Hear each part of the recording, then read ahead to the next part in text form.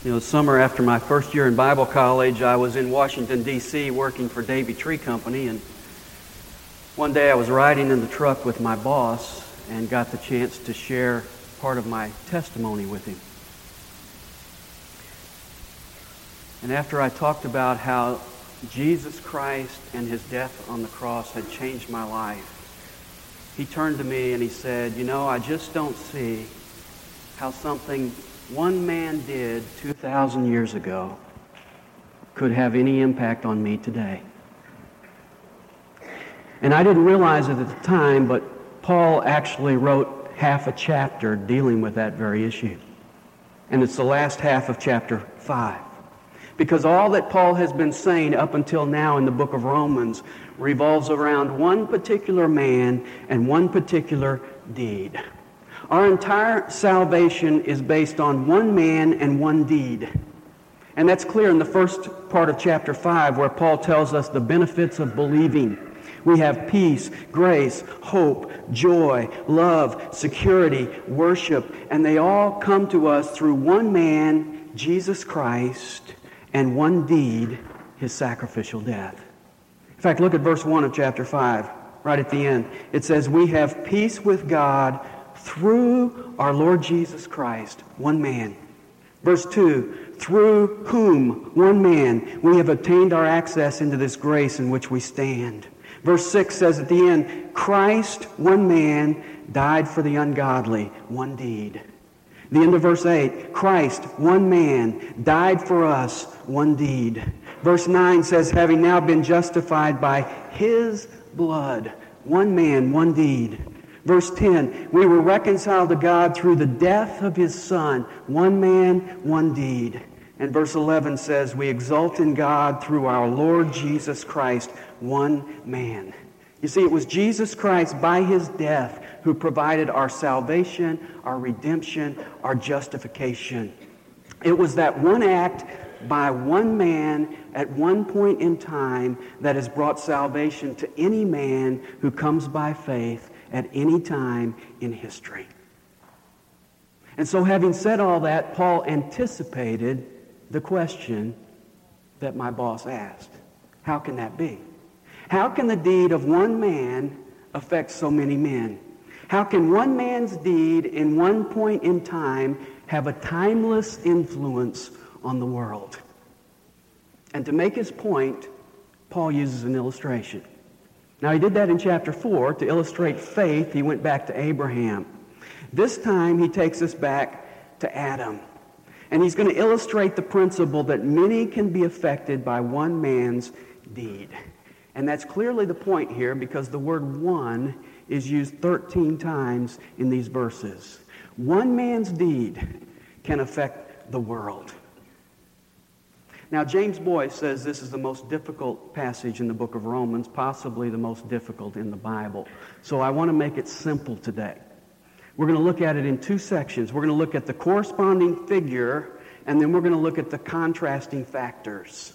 First of all, the corresponding figure in verses 12 to 14. Notice verse 12. Therefore, just as through one man sin entered into the world, and death through sin, and so death spread to all men because all sinned. How could the deed of one man affect so many? Paul takes us back to a corresponding figure, Adam.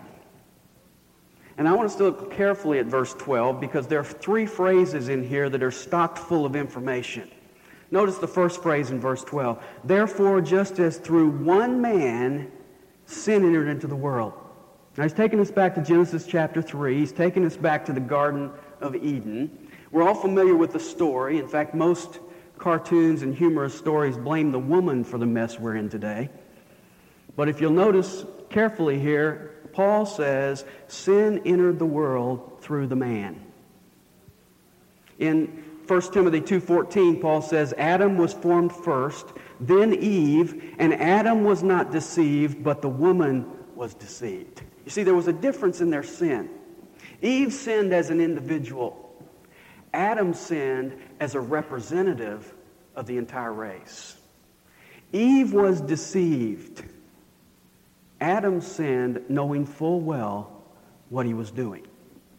Now, it's true that Eve sinned first. I suppose if she had not sinned first, she could have used the excuse, well, I was just following the leadership of my husband. But she couldn't use that excuse. She sinned first. But you see, even her fall was based on the later fall of Adam, because Adam was the representative of the entire human race. And the sin which caused the ruin of the race was willful, determined rebellion on the part of Adam. Eve sinned. He consciously chose to join her in that sin. And Paul's point is that that one sin affected the entire world. Through one man's act of eating some fruit, sin entered the world. Now, when he talks about the world here, he's not talking about the earth. Sin was already in the earth because Satan was on the earth. He's using the word world here the way it's used in John 3:16, for God so loved the world, the people, mankind. And so what he's saying here is that when Adam sinned, sin entered into mankind. Now, apart from the story of his fall, it's rather remarkable to me how little the Bible actually says about Adam. He was created by God. He was commanded to take dominion over creation. He fell. The first blood sacrifice was made for him. He had several children. The first, Cain, was a murderer. The second, Abel, was a martyr. The third, Seth, was the progenitor of the race and the one through whom God fulfilled multiplying the earth. We also are told Adam's age at death, and that's it. That's a rather meager biography. But there are two stupendous facts that make Adam one of the most famous names in history. He was the first man, and he was the first sinner. He dissipated his children's heritage, and we have all felt the impact of that spiritual poverty. Through one man, sin entered mankind. Now, the Jews understood this principle better than we do. In fact, it's illustrated in their history. Perhaps the clearest example is the story of Achan back in Joshua chapter 6 and 7. That's when God told Israel to go to Jericho and destroy Jericho and burn everything with fire. Achan went to Jericho and he looked in and he saw a really pretty coat and some nice silver and gold, and he took them and he hid them in his tent. And as a result of that one sin, all of Israel felt the consequences because they lost the next battle at Ai. And when Joshua inquired of the Lord, God said in Joshua 7:11, Israel has sinned. Not Achan has sinned. Israel has sinned. One man brought sin on the entire nation. And you remember when the Lord finally singled out Achan and he was brought before the congregation of Israel, who did they stone to death? Well, the Bible says they stoned Achan and his sons and his daughters and his livestock and his possessions. Why? One man brought sin on his entire family. And that's the way Paul sees Adam. One man brought sin on the whole world. Through one man's sin, sin entered not just into Adam, but into mankind. And then the next phrase goes further. It says, and death through sin. Now, sin and death are diabolical twins. They always go together. The wages of sin is death, and so with Adam's sin came death. Now, the Bible talks about death in three aspects. There is physical death, there is spiritual death, and there is eternal death. And we see that with Adam, because God said to Adam, in the day that you eat from it, you shall surely die. In the day. Well, Adam sinned, and he lived to be 930 years old. So he didn't die physically in the day that he ate of it. How did he die in the day that he ate of it? He died spiritually. See, in that day he died spiritually, and as a result of that came physical death, and ultimately comes eternal death. And then the next phrase goes even a step further. He says, and so death spread to all men because all sinned. Death, physical, spiritual, and eternal, is not the result of our personal sins. Death, physical, spiritual, and eternal, is the result of Adam's one sin. You see, it's sin singular that brings death. It's not sins plural. The Bible says the wages of sin is death. You see, it's not the fact that you sin over and over and over again that makes you die. If that were true, the more you sin, the more you sinned, the older and uglier you would get. So I would look at you and say, man, you've been sinning lately because you're losing more hair. It doesn't work that way.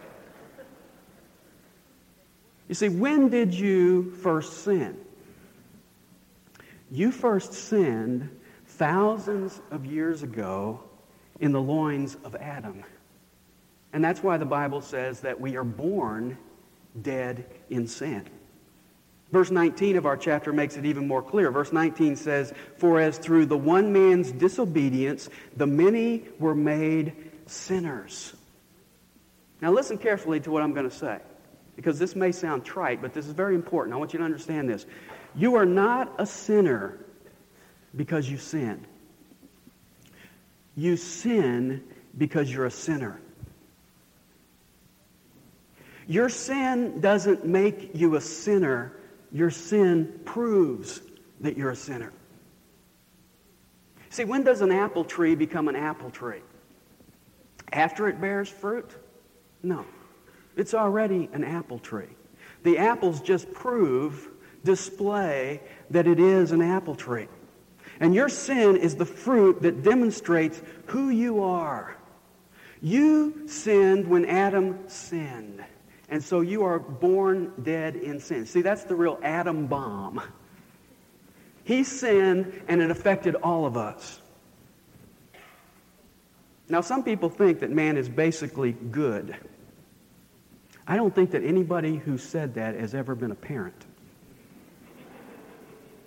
If you've raised a child, you know that a baby is a very selfish creature. Everything in their world revolves around themselves. Their first word, if it's not their first word, it's their favorite word, is mine. How many of you had to teach your children to disobey? No. What you do is you have to take a stick and teach them to obey. The Bible says, foolishness is bound up in the heart of a child. The rod of discipline will remove it far from him. Psalm 51:5 says, I was shaped in iniquity, and in sin my mother conceived me. Psalm 58:3 says, the wicked are estranged from the womb. These who speak lies go astray from birth. Job 14:1 says, man who is born of woman is short-lived and full of turmoil. Who can make the clean out of the unclean? No one. Well, you see, if Adam was unclean, then everyone that he produced was unclean, all the way down to you and me. Adam willfully, knowingly, consciously decided to trade his allegiance for God for allegiance to Satan. He decided to become a rebel. He said, no God, yes Satan. He became an enemy of God and a friend of Satan because he wanted to. And every man and woman born into this world has been God's enemy and Satan's friend ever since. That's why verse 10 of our chapter says, you were enemies of God. You were born that way. Unless you think you're the exception, notice what he says in verse 12, all are sinners.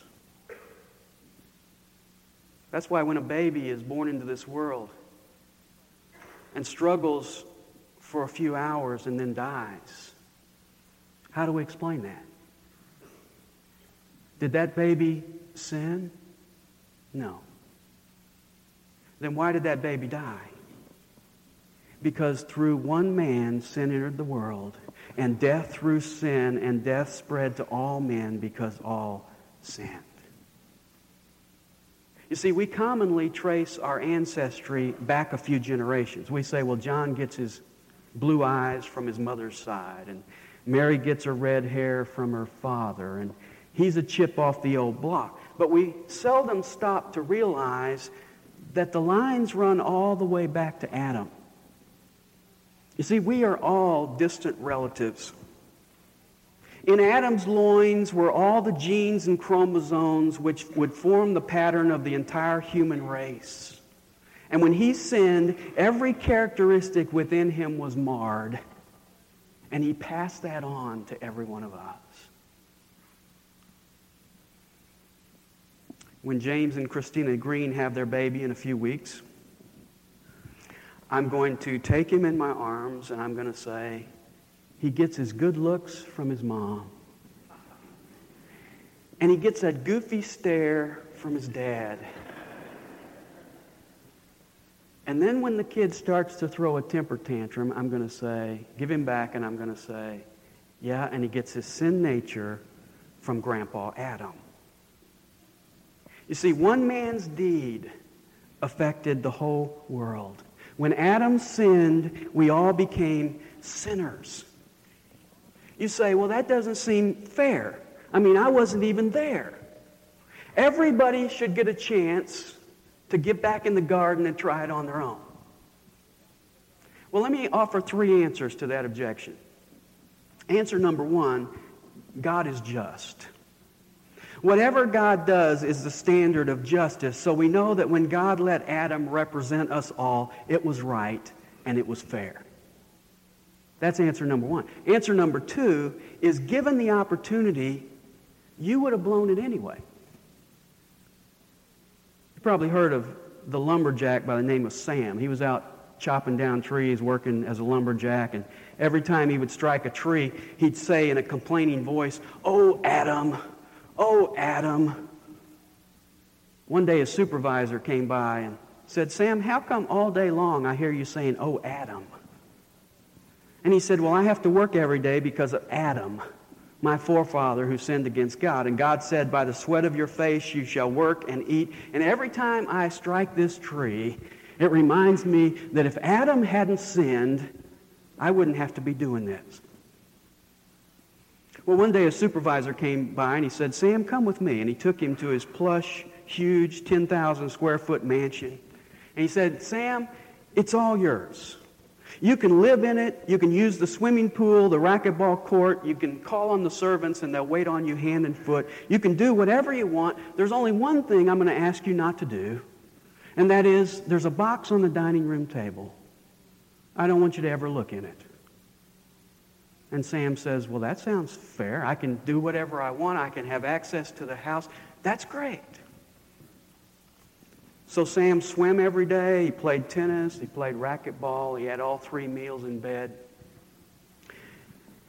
After about 5 months, he started looking at that box on the dining room table.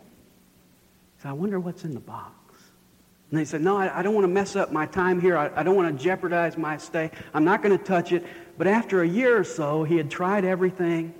He had gotten used to everything. There was nothing new in the house anymore except that box on the dining room table. And so one day when no one was looking, he crept over to the dining room table and he just lifted up the edge of the box, and out ran a little mouse. And he couldn't catch it and he couldn't find it. And when the supervisor discovered that he had lifted the box, he sent Sam back to the forest to work as a lumberjack.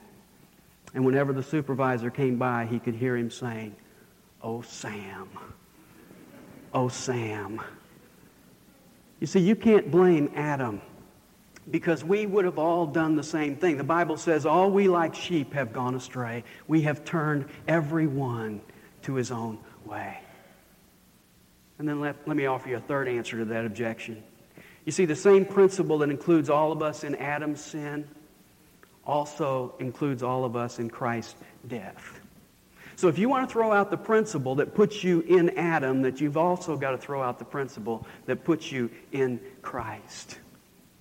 See, if God had judged you the way you think is fair on your own with no relationship to Adam, you would perish.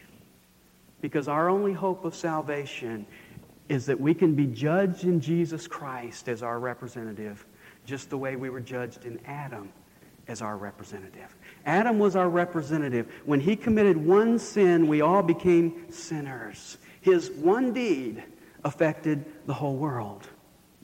And now Paul offers an example to make his point in verses 13 and 14. It's actually a parenthesis, and that's why it reads a little funny. But verse 13 says, "For until the law, sin was in the world." Now that's obvious. Before Moses brought the law down from Mount Sinai, there was sin in the world. The first baby was a murderer. Early in time, man got so bad that God had to destroy him with a flood. And Genesis 6:5 says the thoughts of their hearts were evil continually. Until the law came, there was sin in the world. Verse 13, "But sin is not imputed where there is no law." Sin was there, but God didn't hold that sin against them. Sin was there, but God didn't hold it against them because there was no law given for them to break. So their personal sins were not put to their account.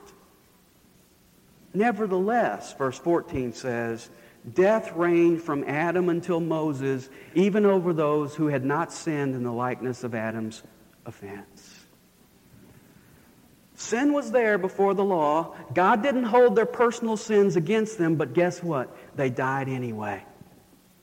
He says they had not sinned in the likeness of Adam's sin. That is, they hadn't sinned in the face of a commandment of God. They had broken no law, so God couldn't hold their personal sins against them, but they died anyway. And why did they die? Because they had already sinned in Adam. Between Adam and Moses, all men died physically because they were already dead spiritually, not on the basis of what they did, but on the basis of what Adam did. That's his point. And then at the end of the verse he says, verse 14, "Who is a type of him who was to come." That word type is the word used in John 20:25 where Thomas says, "Unless I see the print of the nails in his hands." Print. It's also the word used by Paul in 1 Corinthians 10:6 where it says, "Now these things happen as examples for us." What he's telling us is that Adam is an example. He's a picture. He's a type of Christ. And how does he picture him? One way. His one deed at one point in time affected the whole world. That's the corresponding figure. Now, second part of the passage, I want us to see the contrasting factors. Verses 15 to 21. Notice verse 15, "But the free gift is not like the transgression." Verse 16, "And the gift is not like that which came through the one who sinned." It's not like it. And what he's going to tell us here is there are two places where this analogy between Adam and Christ breaks down. There are two major differences in the two contrasting factors. The first is a contrasting result. The second is a contrasting nature. First of all, a contrasting result in verses 15 to 17. Verse 15, "But the free gift is not like the transgression. For if by the transgression of the one the many died, much more did the grace of God and the gift by the grace of the one man, Jesus Christ, abound to the many." The free gift is not like the transgression. He's saying they're different. The transgression of one man, Adam, affected many. And what was the result? They died. The gift of the one man, Jesus Christ, affected many. And what was the result? Well, what is the gift? When we come to Romans 6:23, we read, "The gift of God is eternal life." So the gift is life. So they lived. Adam's one act brought death to many. Christ's one act brought life to many. Then notice verse 16. "And the gift is not like that which came through the one who sinned. For on the one hand, the judgment arose from one transgression, resulting in condemnation. But on the other hand, the free gift arose from many transgressions, resulting in justification." Adam's one transgression brought judgment and condemnation. Many transgressions brought justification. So there are the contrasting results. Through Adam, we're condemned. Through Christ, we're declared righteous. But I want you to notice something in verse 16. You'd expect Paul to say one transgression at the beginning of the verse and then later say one act of righteousness. But he doesn't say that. Instead, he says one transgression brought condemnation and many transgressions brought justification. And I think what he's telling us is that one offense provoked God's immediate judgment to the full extent of his holiness.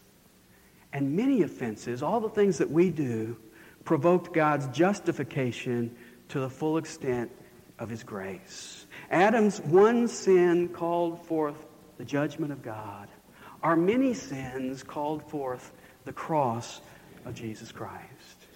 And then verse 17, for if by the transgression of the one death reigned through the one, much more those who receive the abundance of grace and of the gift of righteousness will reign in life through the one, Jesus Christ. Through Adam's one transgression, death reigned. That's an interesting phrase. Death reigned. What's that mean? Death was king. Death was in control. We still see that today. Death controls men's actions. You can plan what you're going to do tomorrow, but in reality, you may be on the obituary page tomorrow. You don't know. You don't have any control over that. Darryl Kyle was planning to be pitching for a pennant right now. It wasn't part of his plans to face death. You see, death reigns. Death is in control. It controls our actions. It also controls our attitudes. Because the major explanation of death, the really definition of death, is that it is separation. And spiritual death is separation from God. When Adam sinned, what did he do immediately? He fled and hid in the trees from God. He didn't want to face God. He didn't want to own up to God. And so death had done its work. It had killed him spiritually. It had broken that fellowship with God, and he didn't want any part of it. And you see, men today go through physical life delaying the inevitable, which is that you are going to face God one day. We go through our temporal life, and it's just a delay until finally physical death comes, and at that moment we stand before our Creator and we face Him. And men live in fear of death. That's their attitude. They have a fear of death because they know that with death comes the consequences of facing God. Death reigns. And so we live our lives as slaves to death. But you know what? This verse says, through Jesus Christ, we reign. That's an interesting statement. You'd expect him to say, in contrast to death reigns, life now reigns, but that's not what he says. He says, death reigned, and now you reign in life. And what he's saying is that we as believers reign over death. We live in a society that I would call a death-denying society.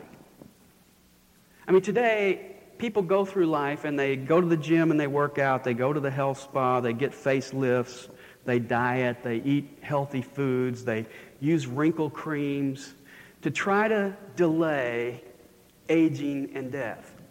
In fact, we live in a culture that highlights the young and the healthy and really denies death.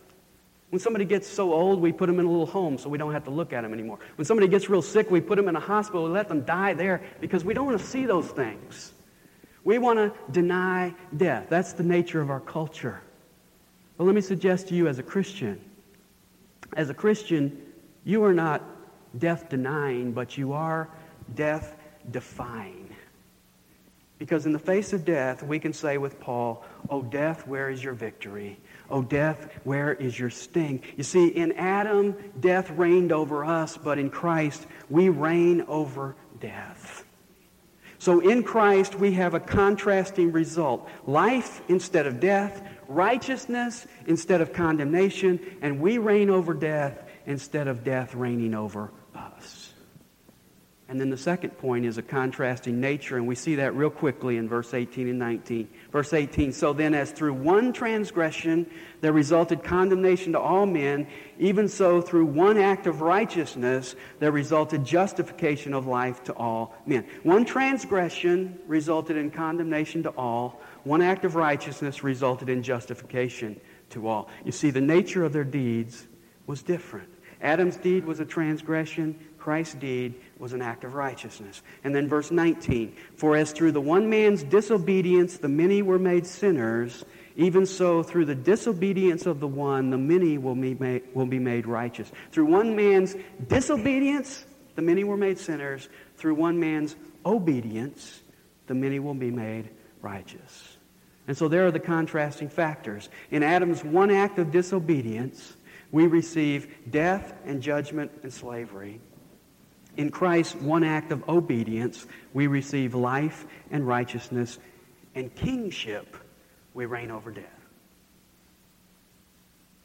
You say, I think I got it, but I've only got one more question.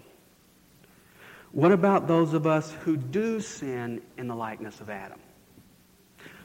What about the sins committed after the law? I mean, he talked about what happened between the law and Moses. Now we've got the law. Now God tells us what to do. What about the sins that we commit after the law comes? Well, notice verse 20. And the law came in that the transgression might increase.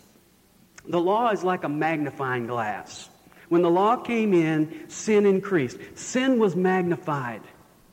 But notice the rest of verse 20. And the law came in that the transgression might increase, but where sin increased, grace abounded all the more. Now, I don't know how your translation reads there, but those are two separate words that he uses. And they should be two separate words in your translation. The first word, increased, is a word that means much or many. It means to increase in number, to grow, to multiply. The second word that he uses in relation to grace abounded is a word that means excess or surplus, and then it has a Greek prefix on the front, huper, which means super. So it's a word that means superabundant, overflowing with excess. So Paul says, where sin increases in number, grace overflows with excess. Now, this is a verse that I think is very important for us to understand, because naturally we don't operate this way. Because I think we think oftentimes that grace is withheld because of sin. The very opposite is true. Grace is not withheld because of sin. See, when somebody offends me, I have a difficult time even being civil toward that person. But on the contrary, when I offend God, His grace abounds. What happened when Adam and Eve sinned? Well, they hid themselves thinking that God would withdraw Himself from them, which He had every right to do. But what did God do? He sought them and called for them and met their need and killed the sacrifice and clothed them, because that's the way grace is. When Peter denied the Lord 3 times, he figured that he had sinned too greatly. He figured that God would withhold His grace. And so what did Peter do in John 21? He went back to fishing. But what did Jesus do? Jesus found him and recommissioned him, because that's the way grace is. When sin increases, grace abounds all the more. Now, I don't mean to suggest for a moment that God condones sin. He doesn't. In fact, God hates sin so much that He sent His Son to die in order to rescue you from its destructive tyranny. God hates sin in you, and He is continuously working to remove it and give you victory over it. But my point here is that God will never withhold His grace toward you because of your sin. In fact, it's in the midst of our sin that we most find grace to be abundant. And then in verse 21, he finishes by saying that as sin reigned in death, even so grace might reign through righteousness to eternal life through Jesus Christ our Lord. When Adam fell, it appeared that sin was about to triumph completely. Sin reigned in death, but his point is that grace abounded. Grace intervened in abundant excess. And how did grace triumph over sin? It replaced it with righteousness. How did grace triumph over death? It replaced it with eternal life. And how did that happen? We're back to that phrase, through Jesus Christ our Lord. It's in His righteousness, and it's His life given to us, and that's all because of grace. And now he says, grace reigns. Now, I'd like to spend a whole Sunday on that phrase. Grace reigns. Grace ruled. Death ruled in the past. Now grace rules. Grace reigns. Grace is the King. And I titled this sermon, Jesus Replaced What Adam Erased. That's actually not a very good title. because it gives you the idea that Adam erased it and Jesus put it back the same way it was. That's not what happened. Adam brought sin, and Jesus replaced it with something much greater. In fact, if you look at verse 15, notice what he says there.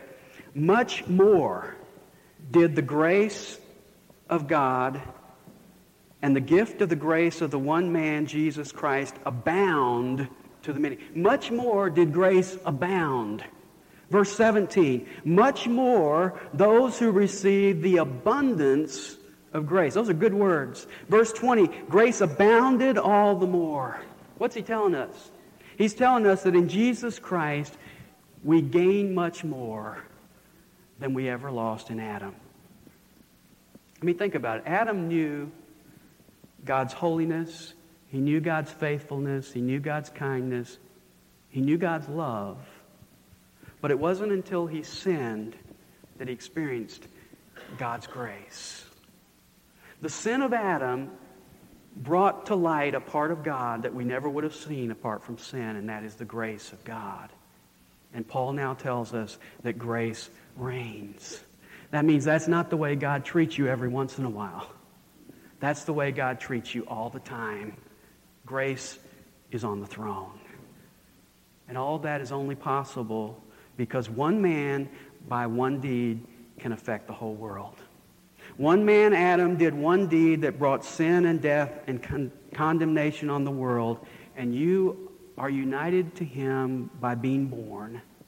One man, Christ, did one deed that brought righteousness and life and victory to the world, and you are united to him by being born again. And so the question I want to ask you in closing this morning is, are you still in Adam or are you in Christ? You see, it's not automatic. We all become sinners because of Adam, but we don't all become saved because of Christ. That's why if you look back at verse 17, it says it's for those who receive the abundance of grace and of the gift of righteousness. God's grace is overflowing in excess today, but you have to receive it. God's gift of salvation and eternal life is absolutely free, but you have to receive it.